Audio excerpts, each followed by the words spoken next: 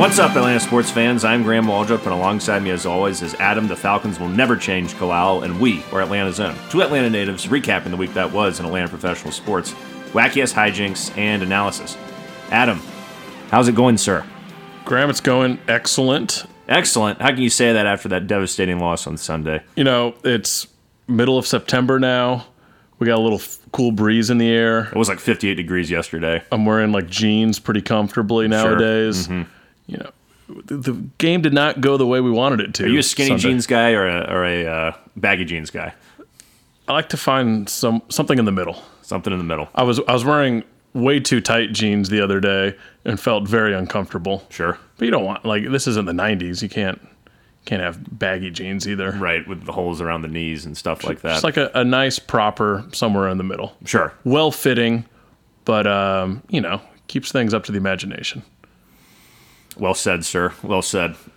But we're week one, Adam.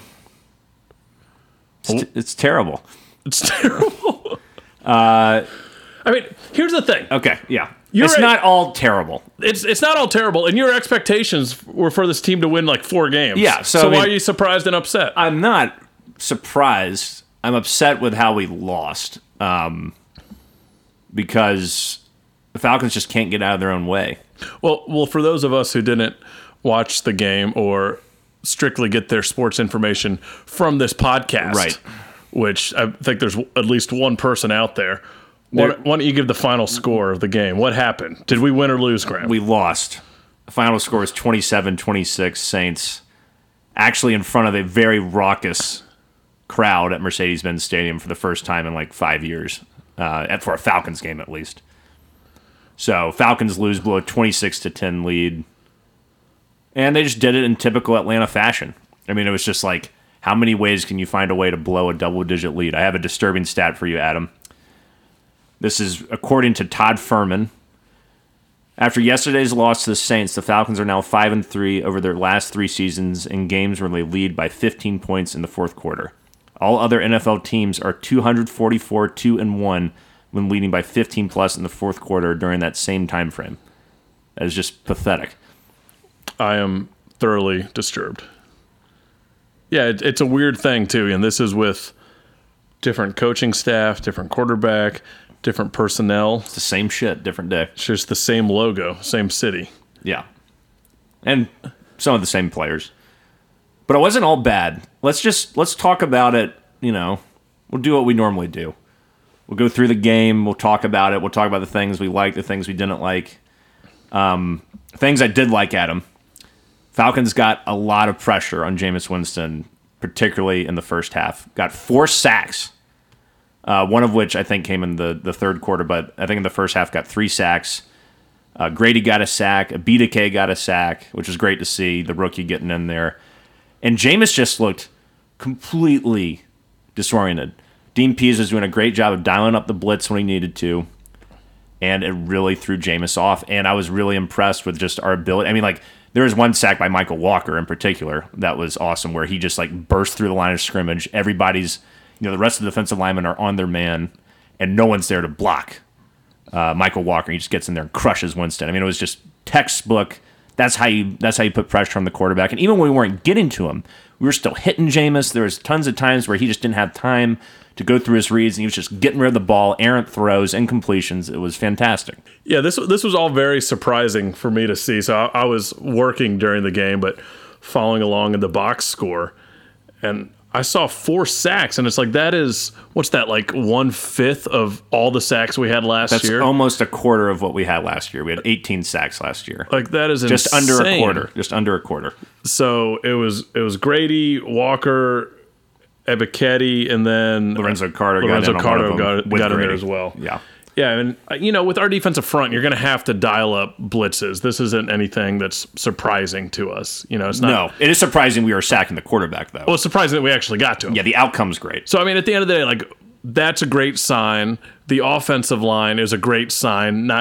200 yards rushing and 0 sacks allowed. Only 1 quarterback hit as well, and I think that was best in the NFL for week 1. You're an offensive line guy, Grant. What do you think about that? I was really impressed with the play of the new tackle, or is he a guard? Wilkinson. Elijah Wilkinson did a great job of keeping the middle of the line clean, as did our new center, Dahlman. Or not new center, but new starter.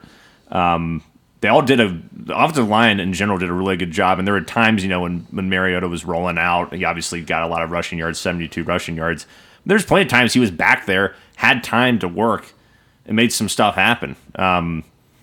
It was just very odd to see that. I haven't seen that in like 4 or 5 years. So on a consistent level. And it was consistent pretty much throughout the game. Were you just fired up the entire first 3 quarters watching that line of scrimmage, getting pushed forward, holes opening up for Cordarrelle? It's what you've always dreamed of. It was what I've always dreamed of. You've been screaming about offensive line. Yeah. And then you get good offensive line play. I can't fault the offensive line this week for the first time in the history of this show. Really can't.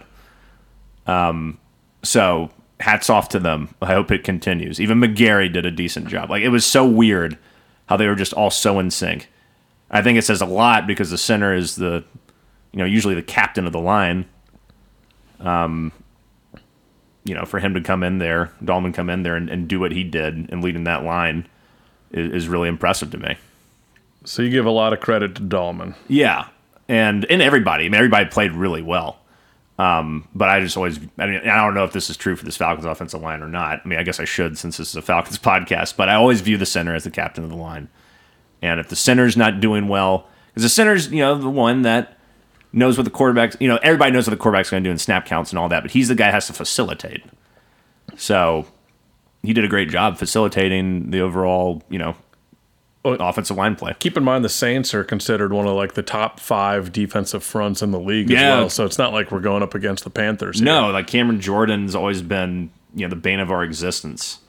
And their entire line's really good. And Jordan he had a lot of tackles, but he wasn't the Saints only had 2 tackles for loss in the whole game. The Falcons had 4. So, I mean, all in all, like, this team seemed like they were ready to play. Remember last year, 32-6 or whatever the hell that was, where they just so obviously were not ready to actually play football. Not the case this year. They were ready to go. It's just you hate to say it, but it comes down to coaching. It does. And I'll tell you what happened in the third quarter it was the fourth quarter that was really disturbing. Was the Saints scored 17 points in the fourth quarter. They did it in 10 minutes of game time. The Falcons still controlled time of possession. The Saints were doing this in 3 minutes. I mean, of game time when they actually had the ball. And it was just it wasn't, and a lot of people blame Dean Pease for dialing back the pressure. He actually increased the pressure, apparently, in the third quarter. We just weren't getting there. But what he did change, was the coverage. Made the coverage a lot more prevent-based, cover 3-based, which left a lot of room for the receivers, particularly Jarvis Landry and Michael Thomas to go off. And I will say this about Michael Thomas, who we haven't seen since 2020, I believe, played a down of football. He absolutely destroyed A.J. Terrell in that second half. Killed him. Got open consistently, made big catches. Terrell could not do anything to guard him. And it wasn't like Terrell was playing horrible coverage, but Thomas was beating him every single play. And the Saints, credit to them, did a great job of adjusting their protection. The Falcons secondary played, because of Pease, played to, prevent anything from happening as opposed to continuing to make things happen. And that was the difference in the ball game. Well, it's not just that. So when we're up 26-10 with 12:45 left in the fourth, Pease changed up the defensive front. Yeah, that was another thing. To where you have, Rush, who's the starter, but you also have Horn and Dickerson, both of which are third string D linemen. Makes no sense. And they're run stoppers, if anything. Yeah. And it was stupid. I don't understand that. Yeah, and then that just completely opened up the field. There's zero chance you're getting any pressure. You got Quentin Bell in as well instead of Lorenzo Carter covering the tight end. Yeah. And it's like we were coasting, thinking, we can rest the starters. I don't understand. You're up by 16. You're not up by 60 or 30 or and you're whatever. The Atlanta Falcons. And you're the Atlanta Falcons. You know what Dean Pease wants to talk about? We want to change the perception of things around here. He did that for 3 quarters, and for some reason, I don't know if that was Arthur Smith telling him that, if that was his decision or what, but, it comes down to Arthur Smith allowing that to happen. For sure. But Dean Pease is, he's not a dumbass because he's been around the league forever, but it's just a stupid move. It was a stupid decision. But, yeah, not that he's stupid. But. Jameis was so uncomfortable the entire game. And then it's just like, why change it? Make them beat you. It was so frustrating. Like, I get getting tired, but, like, come on, guys. Yeah. Like, I mean, our offense was on the field all damn game. Yeah. So it was, yeah, you're right. The secondary was playing super back after that. We were still blitzing, but, it's, the safety can't even, like, get involved in the game. He's so far back. Right. And Richie Grant was playing, like, in the end zone the entire fourth quarter. That's crazy. Why? I mean, it's so predictable. Like, any Falcons fan knows that's going to happen. It's just unbelievable. Like, that would have been such a good win. So there's that. There's the Mariota fumble on, like, the 5. Yeah. Where he apparently lost track of where he was on the field. He thought that he had to dive for the first down, so that's why he did that instead of sliding. So there's that fumble, and there's the other fumble. The snap. On 3rd and 1. Yes. Like, he was already trying to run the play before the ball was in his hands, is what I'm trying to say. I mean, that was brutal. And just to circle back to the defense one more time, the thing that was so frustrating about this move is you got to know your opposing personnel. Jarvis Landry and Michael Thomas have been some of the best in terms of short yardage completions and possession receivers in the NFL. Like them and Keenan Allen, a couple other guys you can talk about as well, but they've always been historically really good at that. So why are you playing into their strengths? These are not guys that stretch the field. These are guys that make the 10-yard catch, make the 8-yard catch, and then make something happen. These are possession receivers. And that specialize in curls, slants, not posts and shit like that. So why are you playing into their strengths? It's just idiocy.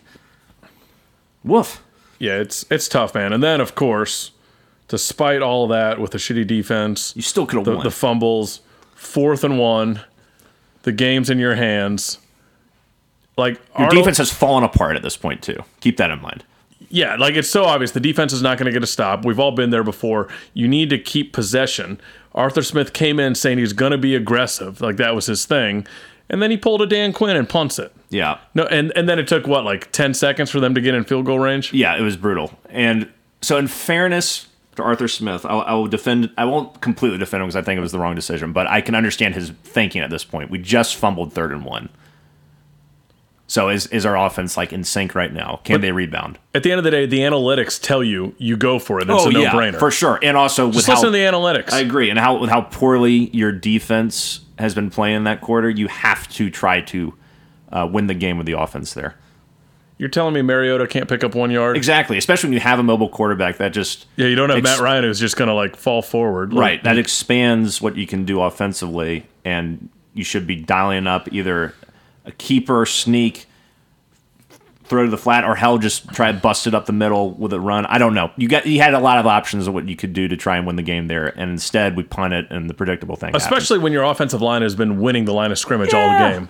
Yeah. And Cordarrelle's been fighting like hell. 120 yards and 22 carries, averaged 5.5 yards per carry, and there are a couple of plays in the first half where the offensive line wasn't making as big a holes. They mostly did a great job, but he was fighting for those short yardage situations. Like he was making it happen on his own sometimes. So it's like he could do that one more time.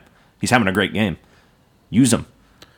Remember your prediction that Cordarrelle would be out wide a lot and not so much for that running back? Yeah. I mean, in fairness, he still had 5 targets, but Damian Williams did get hurt very early in that game, I believe. But still, it's like you're going to keep going to Cordarrelle. Oh. Yeah. Yeah. So yeah. Yeah, so much for that take. Mariota had a decent game. Kyle Pitts was really nowhere to be found. Had 7 targets, but only 2 catches for 19 yards. It's scheming though. Like they're taking him. They're purposely taking him out of the game. But we actually have some different weapons.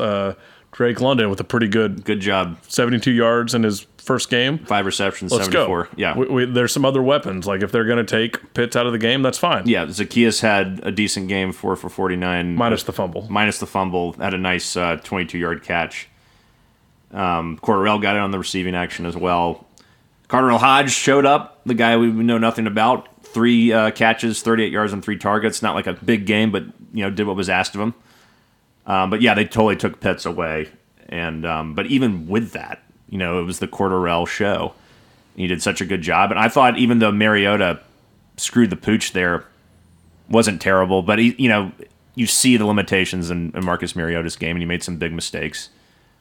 He's not a top tier quarterback, but he still I think did enough to give you a chance to win. But really, what I was most impressed about was 200 yards from scrimmage, from running the football. I mean, like we haven't seen that in a while from the Falcons. It sucks when it's like, it sucks when you still lose the game, and it happened apparently 6 times last season, and has happened only 25 times in the past 6 seasons. And it's hilarious that it's the 4th time this has happened to the Falcons since 2000. We can go back for decades to like 5 different regimes, and we'll find crazy stats that it seems like only the Falcons can create, or they are the majority. They make the majority of the stat up or something. Like it's just it boggles the mind. Yeah, but all in all, like you got to feel pretty good. I think. I mean, it sucks to lose the way we did. Yeah. But a lot of positive things Yeah. to take out of it. And like I said, at the end of the day, expectations weren't great for this team. No. And I think we're going to be competitive in a lot of games, but it's just a matter of learning how to close these games out. Yeah, and that's the thing, especially with a young team like this. We talked about, getting that mindset, that hardened military mindset, and Arthur Smith is trying to instill in these guys in last week's preview show. And it sucks to see a game like this, because then games like this linger in the back of your mind, no matter who you are. It's not, you don't just put it behind you. The only way to put it behind you, really, is to prove that you can actually finish. Then you start putting it behind you. But this cannot become a recurring theme again. It cannot, even though, because like the frustrating part is that, they blew away my expectations in the trenches. Absolutely blew them away. I thought the Saints were going to get 5, 6, 7 sacks. I thought we'd rush for maybe 50 yards. They did such a good job controlling the game where you win football games. And they did such an amazing job, and only the Falcons can find a way to fuck that up, man. It's like, good night. But yes, you're right. This is going to be a competitive team. They're going to play hard. They're going to play the Rams next week, or this week, I should say, which is going to suck because we have to go to LA. They just got their asses kicked by the Bills. Lost by like 23 points or something like that. So they're going to be hungry and ready to destroy us. This is not a game where we're going to sneak up on them at all. And they're super talented. Terrell will be tested once again going up against Cooper Kupp, who I think is probably the best receiver in football right now. Maybe Justin Jefferson. He's a top 3 guy. So Terrell will be tested. The offensive line will be tested again with that fearsome defensive front by the Rams. Matthew Stafford will be looking to have a much better game. He's not anywhere close to being licked. Had such a great season last year. So it's going to be a really tough game for the Falcons to go out west and win next week. And it just sucks that we couldn't have that little cushion, that little insurance of being like, we're 1-0 at least. How sweet would 1-0 be, We're man? 1-0 at least. If we lose to the Rams, it's not the end of the world. Now you're probably going to start the season 0-2 realistically. When's the last time we were 1-0? We've lost the last 4 openers, I believe, is something I read. Did we win 2017? I remember we were at Hampton and Hudson. Can't remember if we won or lost that game. That was the 2018 season, actually. We were at Hampton and Hudson. 2017, we did. We beat the Bears. Okay. We beat the Bears. That was the last year we went to the playoffs. Yeah. That was a really disgusting game, but we beat the Bears. So that was the last time. Yeah, man. That hurts. We could be riding high 1-0, but what are you going to do? Yeah. Still, like we said, positive takeaways. And that, you know what, coming back to it, that's really what you have to rely on this year, probably for the next couple of years, is are you getting better in certain areas, particularly in the trenches? And we saw, damn, the Falcons got a lot better there. And hopefully this is not a one-off mirage, and they can continue to do that. And we got a hell of a kicker, Graham. And we knew that. Yes, and he had like 4 field goals made. And it's 4 for 5, but that last one was like a 63-yarder. 63 yards. He had to kick it blocked. He had to kick it really low. Because you can't get so much air under a 63-yard kick, or it's not going to go the distance. It looked good off the foot. It was just a little low. You had like 4 or 5 guys over the line that they got their hand on it. It is what it is. The 4th and 1 just kills me, not going for it. Yeah, it's a bad move. The game was in our hands. Bad move. The game is over if you can pick up 1 yard. Yeah. Because I think they were out of timeouts at that point, too. So it's like, it literally is over at that point. It's under 2 minutes. It's done. Go win the ball game. Yeah. Have some balls. I'd like to think that Arthur Smith is going to learn from that. Do you care about everyone was getting all hot and crazy about him? He was being pretty catty and just like pissed off after the game with the press. I mean, I would be pissed off, too. Raw emotions. It was raw emotions. I forgive him for it. I don't think it's a big deal. All the members of the press are acting like he committed like mass genocide or something. It's like the dude was mad. People were asking aggravating questions. He even admitted like about that play when someone asked him, it's like, well, would you have gone for it? He's like, in hindsight, yeah, probably. But he thought that was the best decision at the time. He said multiple times, he's like, blame me. I've got to be better. Like he wasn't just like deferring blame or anything or being like, fuck you guys. Yeah, a lot of things were taken out of context. Yeah, they were. He literally said, blame me. Yeah, he said, blame me. And then he was also, talking about, it's obvious that he reads the internet and the paper and whatnot and listens to stuff, and people have low expectations for this team. So that probably really pissed him off that they played a good game overall for like 3 quarters and then just blew it. And then he's going to be like, God, I'm so mad right now. And, that's a learning experience for him. And you know what? I don't really give a shit how my coach treats the press. I give a shit what my coach does on the field. And you know what? For 3 quarters, he did a great job. Last quarter, he's got to clean up. And we also got to remember, this is second year coaching a team. We got to give him time to improve and grow, just like we're trying to do with all these young players. Yeah, and he came back and kind of apologized the next day. Yeah, he was like, I was a little out of line. Was he a little out of line? Sure. But he's not like going around slapping people's moms and defecating through a sunroof. No. It's like, let's calm down a little bit. And he's just trying to defer blame from his players and take a little attention off the people who might have screwed up. But, football's back, Graham. Either way. Football's back. 0-1 ain't 0-7. No. We could be 0-7. We could be. We'll probably be 0-2 next week. You have any hope against the Rams? I give it 25 to 35% chance of winning the game. Yeah, I think we're going to come out and like surprise them initially, and then we'll find a way to lose. That's my. It's not going to be we're not going to be ahead by 16 points, but I think we'll keep it competitive. If you're a betting man, the line is 10.5. Might be tempted to take that.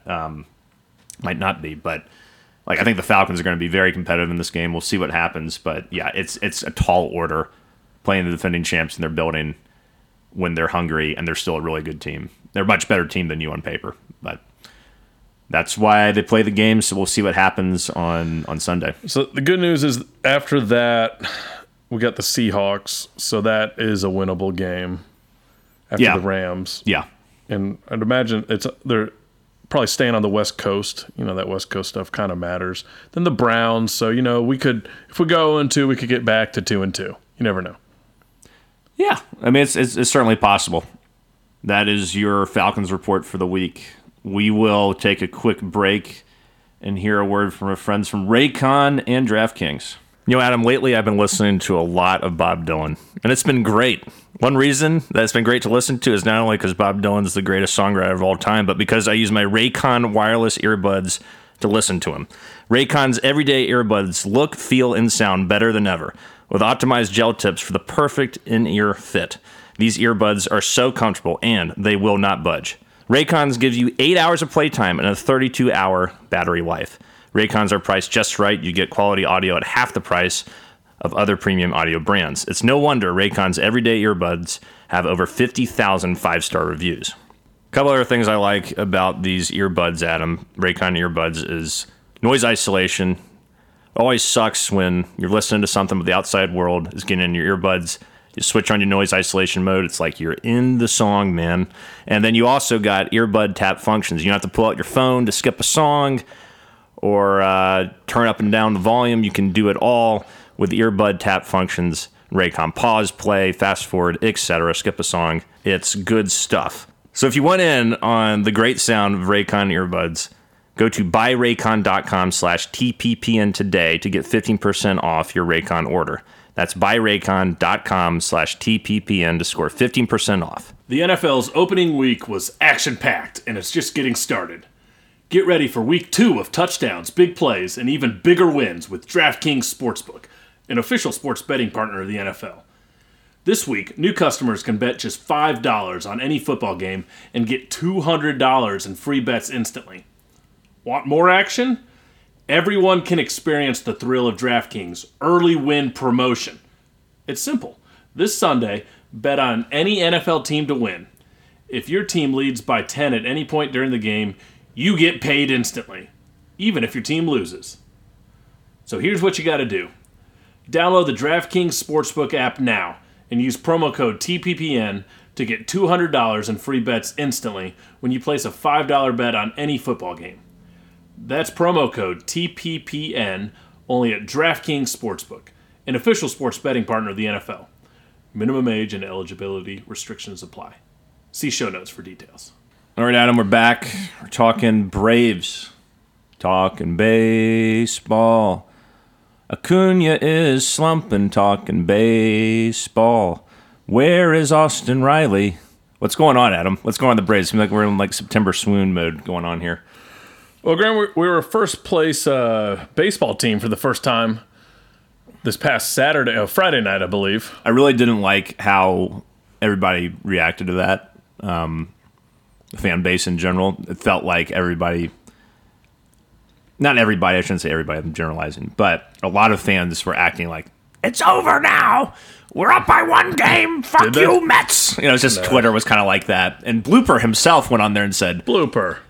No, he said, we haven't won anything. There's a lot to go. It's going to be a fight to the end sort of thing. He did it in a much kind of tongue-in-cheek way, but it was kind of serious for a Blooper tweet. It wasn't like there was no real sense of irony or humor. It was like, get ready to rock and roll sort of thing. And I felt like ever since then, we just have shit the bed. We're about to lose 2 or 3 to the Giants.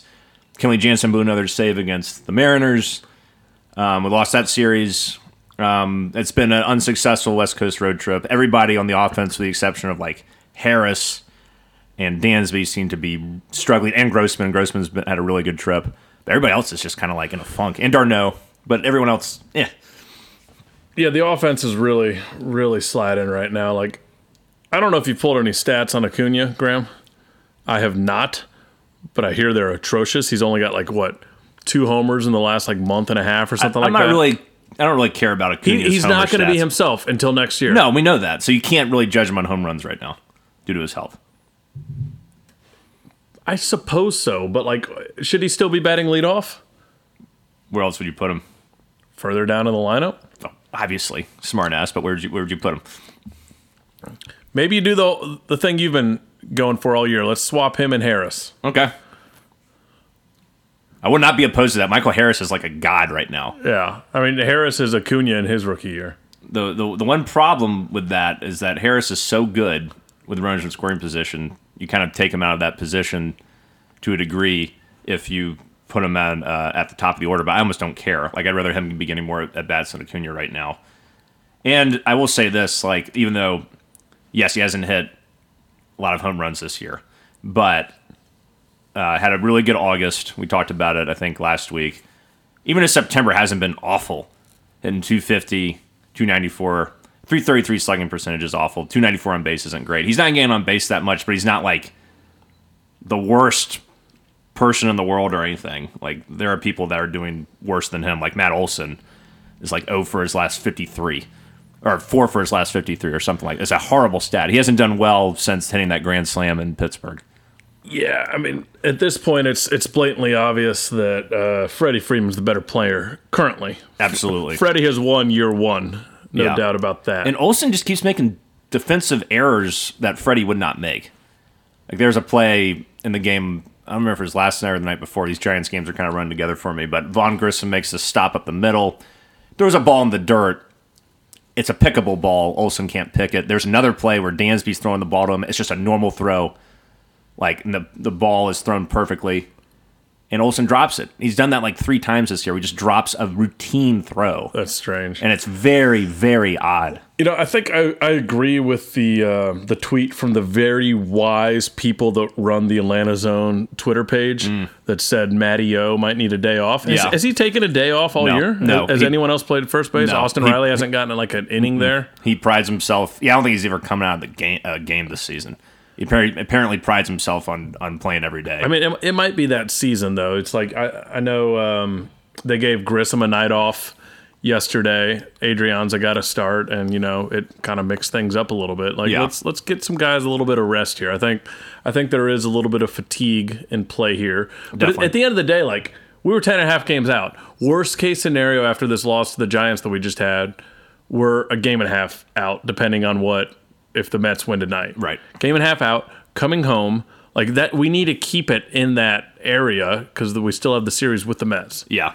So, coming home, Phillies, Nationals, there's a chance to win, 5 out of 6? Could be. Something along those lines. Philly's not playing well right now. And, I think they've won like 4 straight. well, yeah, but I'm just saying, like, overall, they've cooled off from their hot run, I feel like. And I base that on nothing. Just because I said... What the hell are you talking Oh, about? I said to John, I was talking to him last week, I was like, what's going on with the Phillies? Seems like they're slowing down a little bit. He's like, I don't know. Yeah, they're just not playing as well. I got no analysis for you. So I'm just taking it from a guy who watches Philly baseball. Well, they've won 4 straight, at least. They've Maybe won since 4 that, straight. Amazing line you got out of Philly John there. He has so many memorable lines. Yeah. Yeah. It's just a wealth of knowledge. Yep. Anytime you start a sentence with "I don't know," that's when you're going to get the best info. Well, that's when I'm going to be most interested as a listener, particularly when I'm listening to podcasts and you talk about guys who don't. You are guys who don't know anything, and you start talking about guys that don't know anything. It's like an onion of bullshit. I mean, as long as you preface the fact that you don't know, I think that makes you a more reliable source than someone that thinks or claims or acts like they know everything, Graham. Well, I will say this, Adam. Before their 4-game winning streak, they lost 2 of 3 to Arizona and lost 3 straight to San Francisco. So they've rebounded. They were going through a stretch there where they were 1-6. So maybe San Fran's hot right now. San Fran, I mean, losing 2 out of 3 in Seattle, like that's no shame. They're a really good team. They are really good. But the way we did it, like scoring 5 runs in the 9th, and then Jansen just comes in and can't do anything. Yeah. No, I mean, San Francisco's not really that hot either. They lost 5 in a row after that Philly series. So it's like, it's losing this series to the Giants is inexcusable to me. Losing it to the Mariners, so be it. But yeah, you're exactly right. The way we lost it, coming back down, 6-1, Michael Harris hitting home runs in the 8th and the 9th inning. Grossman, what was that, like a 2-run bomb to take the lead, I believe? Yeah. And I think Harris is a 3-run homer. So, and then for Jansen, just blow it again. Jansen's out of time to me. He also didn't look great in the save he got in Game 2 against San Francisco. Like, the last pitch he threw to strike a guy out was like a 91-mile-an-hour cutter that was at the dude's, like, top of his helmet, and I guess the batter just guessed entirely wrong and swung at it. But there was a guy on base. I think there was a guy in scoring position, and it could have gone any other way if there had been a competent batter up there or a batter that wasn't totally fooled for some reason. No disrespect to that batter, but he swung at like one of the worst pitches I've ever seen a major leaguer swing at. Yeah, I mean, his location still sucks. He's got no idea where the ball's going, and the problem with you remember in 2020, the year the Dodgers won and I'm using air quotes here, World Series. If we had won the World Series last year, you would not be using those, or that year we would not be using that. I think I would. Air quotes. Would you? We've had this conversation. It wouldn't feel real. It's not the same as a 162. That's very different than your opinion on the season before it started, the COVID season. I was just justifying. I wanted baseball. Okay, and so now we know your true feelings. I wanted to care about something. There's nothing else to care about. I wanted something to look forward to. I know what you mean. No, but that year they pulled Jansen as the closer because he was doing this stuff. Right. So the problem with Jansen is he's not really a guy you can run out there in the 7th inning necessarily. Like, no, where's another place to put him? Like, he's kind of at a point now where like he can't really be trusted to pitch in high leverage scenarios. But it's like he's not a guy you can bring in like the middle of an inning and get a strikeout. He's not a strikeout guy. You don't know what he's going to get. Like, I feel like in the 9th inning when he's on, like, his stuff plays. Sure. He can't come in the middle of the inning. Like, you're not bringing him with the bases loaded and 2 out where you need a strikeout. No, not at all. Not or at all. 1 out and you need to strike out. Yeah. So I don't know what you do. Well, Iglesias has just been unbelievable. Like, here's a good stat and for you. he's a closer. Yes, here's a good stat for you. Iglesias, since coming to the Braves, has allowed 1 run in 16 2/3 innings. Has only allowed 8 hits while striking out 20. It's pretty damn good. Like, I don't know why he can't get a crack at it at this point. I know Jansen is the veteran. He has the experience. He's the active saves leader. But, like, how much more do you need to see? I get letting him work through it, but this year is different than last year. Like, last year at this time, the Mets were sputtering. Like, we were running away with it, essentially, at this point. Like, we were just playing so much better. Well, at this point, it was us in Philly. Yeah. Like, it was like a 4 or 5 game lead kind of thing. Whoever. But it was like, you could afford a blown save here and there. Although Will Smith didn't really blow games. He just made it, He did blow games. He made it uncomfortable. He did, but anyways. But this is the point in the year where he turned it on. It's so much more important this year to win the division. Yes. So, like, we can't mess around. Like, that's, 3 blown saves, he said, in the last, couple weeks?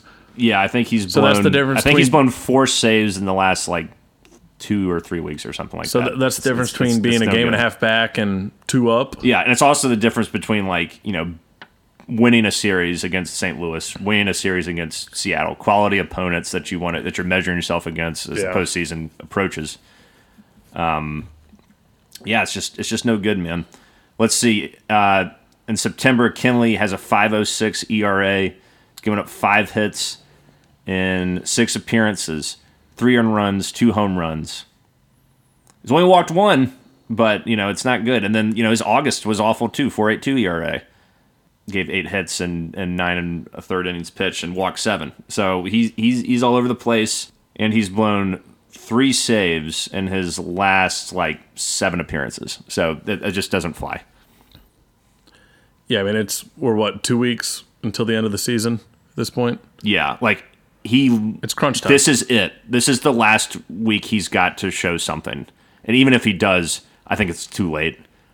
His stuff just isn't there, and I don't know if he's going to figure it out before the end of the season. I mean, the bullpen is just so much better if Kenley Jansen is good Kenley Jansen, obviously. I mean, so everything falls into place if he's got that nine hole covered up, but he doesn't right now. Yeah, and it's really we talked about it last time. It's your big 3 right now are Mentor, McHugh, and Iglesias, and they're not being utilized correctly, or at least Iglesias isn't. Those are the guys you got to ride in the playoffs, and I absolutely know Snitker is not going to do that. He's not going to do that. We're going to have a lead against whoever we play in that first round, and Jansen is going to blow a save. It's inevitable at this point. He will not, and he backed Kenley up. He backed Kenley up when we blew the Seattle game. He was like, "Yeah, it's the second most saves in baseball." It's just a fucking stupid take. It's are you watching him pitch? I mean, he's not going to blast the guy in front of the media. You don't have to blast him. I'm not saying say he sucks. I'm not saying pretend like you're on a shitty Atlanta sports podcast. I'm just saying, be a little sound like you have a brain. What would you say, Graham? Here's what I would say. I would say there's a deer across the street. That's pretty cool. In your neighbor's yard.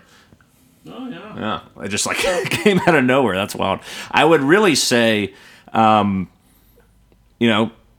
struggling right now. He's working through some things, and we're going to see where he's at.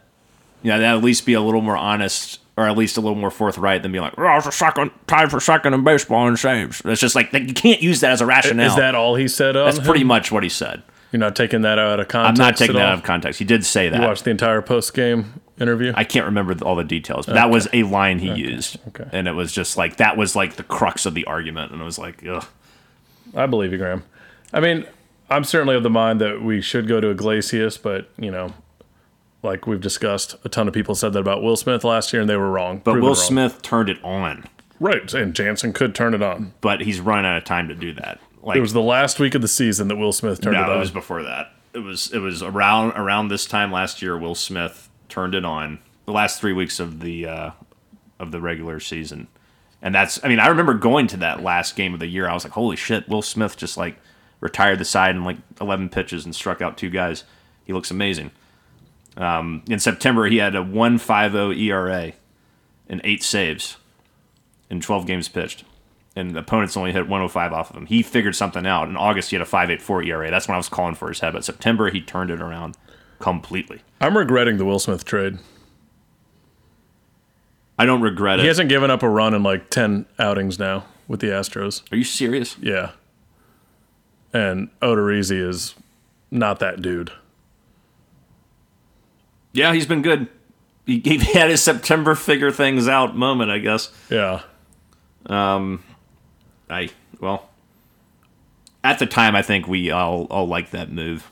I'm not gonna sit here and crucify Anthopoulos for that. I mean, I was done with Will Smith at that point. Maybe he needed a change of scenery. Maybe he's just a September pitcher. I don't know. But we need a September closer. And I don't think Jansen's the guy to do that. And hopefully, and I feel like, there's a part of me that was like just, trashing on Snit there. But he has shown a willingness to change things up when things aren't working to the point where it's like getting detrimental.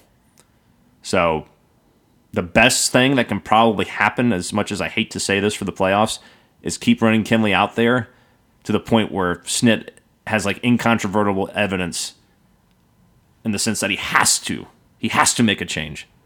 Has to make a change. Like, that's the only way it's going to happen. We've had this argument a million times, though. Like, what change would you have liked him to make that he was wrong about? That didn't work out for us. What changed? His changes usually work. Okay. I'm talking about his loyalty to players can be a detriment sometimes. But what time has he been loyal to a player and it didn't work out for us?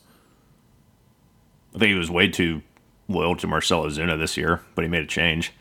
He's not getting as much playing time. Like, I was like, why the hell isn't William Contreras in the lineup every day when Acuna was healthier? That's another thing. That's one example.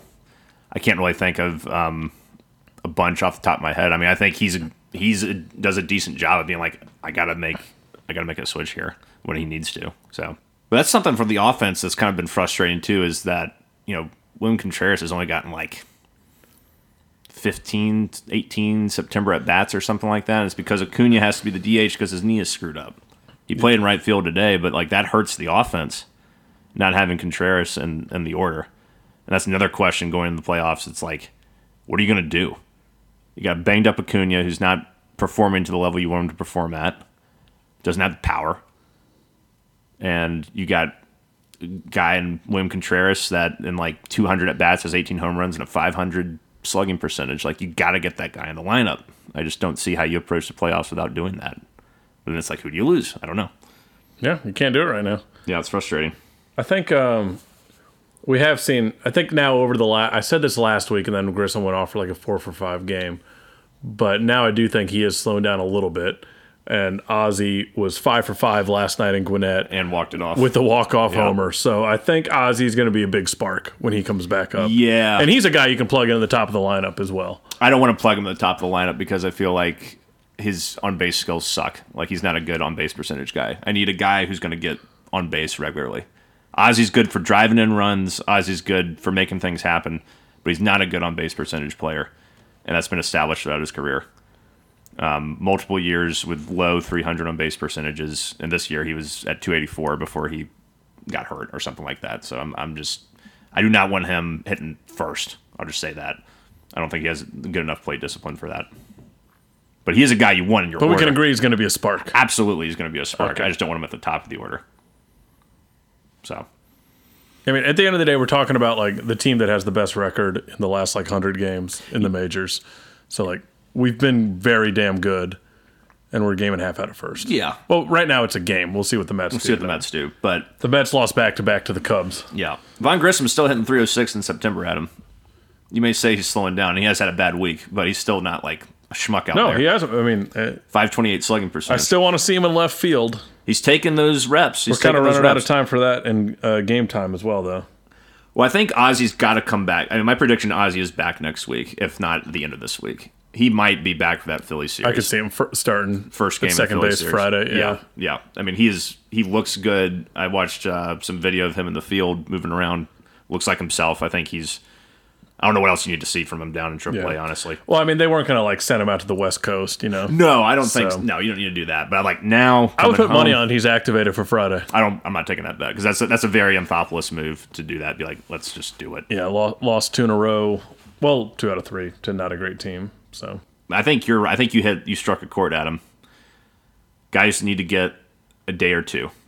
Like, why not in the National Series? Like, don't do it against Philly because Philly's still good. We got to play good against those guys. But why not in the National Series say, Matt, take a day off. Austin Riley, take a day off. Get Adrianza a start. I mean, the kicker is these games are important, and you need to win every game you can. You do, but you should be able to beat the Nationals with a guy on the bench. Yeah. Don't say you have to take multiple guys out during one game, but just game 2 against the Nationals, sit Austin Riley. Game 3, sit Matt Olson. Whatever. Just give them one day just to refresh a little bit. because they all look a little sluggish right now. Those guys in particular. I mean, your top 4 right now are just really, really scuffling. Particularly Olsen, man. Like, gah. He was talking about it after the game. He's like, my timing's just a little off. And it was really exemplified in this one at bat last night. It was like the 7th or 8th inning. Olsen just kept fouling balls off. He was just and they were pitches down low where he likes to go down and just like sock it to center field, get an extra base hit or a home run, and he just wasn't hitting it. And you could tell he was just off by like this much, just a little bit, but he's off enough to the point where he's not effective right now. I think just taking some time would be good for him.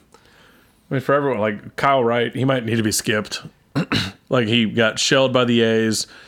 Like, his box line looks decent for yesterday.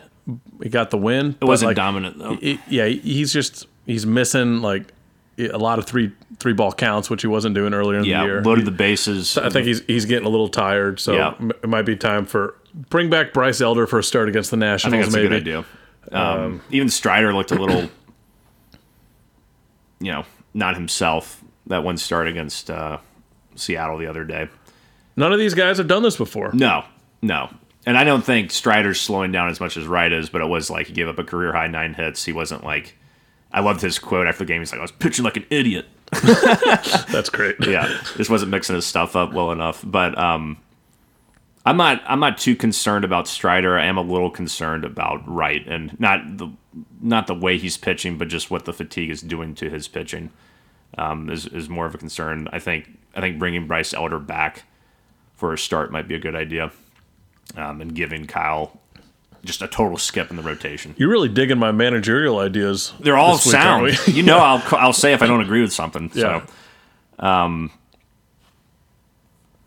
don't know what else really there is to say. It's just kind of like coming home is good. I think coming home for this Braves team is really good right now. We don't have to go back to the West Coast. There's going to be 3 sellouts against the Phillies. Yeah, we're going to the game on Friday, which should be fun. I'm getting all my games in this week, Graham. Yeah. I'll be going to the game Friday. Yeah. General admission.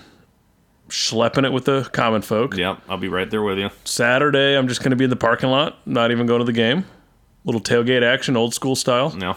And then Tuesday, I'll have some very nice seats behind home plate. Oh, I'm going to look for you on TV. Oh, yeah. I'll be there, Bo. So, I haven't gone since April when Jansen almost blew his first save. Oh, yeah. You and I were at that game. Yeah. So, I'm due. Yeah. It should be fun. Should be a great environment. And let's hope we can get back to our winning ways, because the Mets aren't really playing that well right now. I mean, they're losing to the Cubs. They're not like really running away with the division while we are sort of putzing around right now. So, yeah, they've messed up by losing to the Cubs. Yeah, for sure. They've lost 2 in a row to Chicago, which also is frustrating on our end, because it's like that. This could have been our chance to not bury them, but at least get some semblance of a lead, more than a game. And DeGrom pitched yesterday. DeGrom pitched yesterday, and they couldn't do anything. And Scherzer is out, so yeah. So I mean, it's interesting. I think like both the Mets and the Braves are looking a little vulnerable right now. They're both kind of slowing down. The Dodgers just keep killing everyone despite their injuries. Like I don't think they have Kershaw right now, or Buehler. I think Buehler's out for the year. Doesn't seem to matter. They have I think plus 368 run differential between them and their opponents. They won 94 games, 94 and 42 or something insane. I mean, they're just doing Dodger stuff, man. We got to get our shit together. I guess if you're going to have a little dip, now is an okay time to have a little dip, but you can't let it persist. You got to start righting the ship right now. You got to start, this series against Philly, you got to come out and make a statement that, we're not going to just limp into the postseason. What pitching matchups do we have? Any ideas? Let us observe. So the game we're going to, Adam, is Fried versus Suarez. So nice. That's advantage Braves. Saturday is Odorizzi Nola. Sunday is Strider and Falter. I don't know who Falter is. So advantage Braves there for sure. You got to give the edge to the Phillies in that Saturday game just because it's Nola versus Odorizzi. But I like the Braves' chances here for sure to take this series. Go get you some. Yeah. Well, that wraps up our show. And we will see you guys next week, I think. Yeah, pretty sure we'll see you guys next week. So until then, rise up, chop on, unite and conquer, and remain true to Atlanta. Hospitometer. Hospitometer.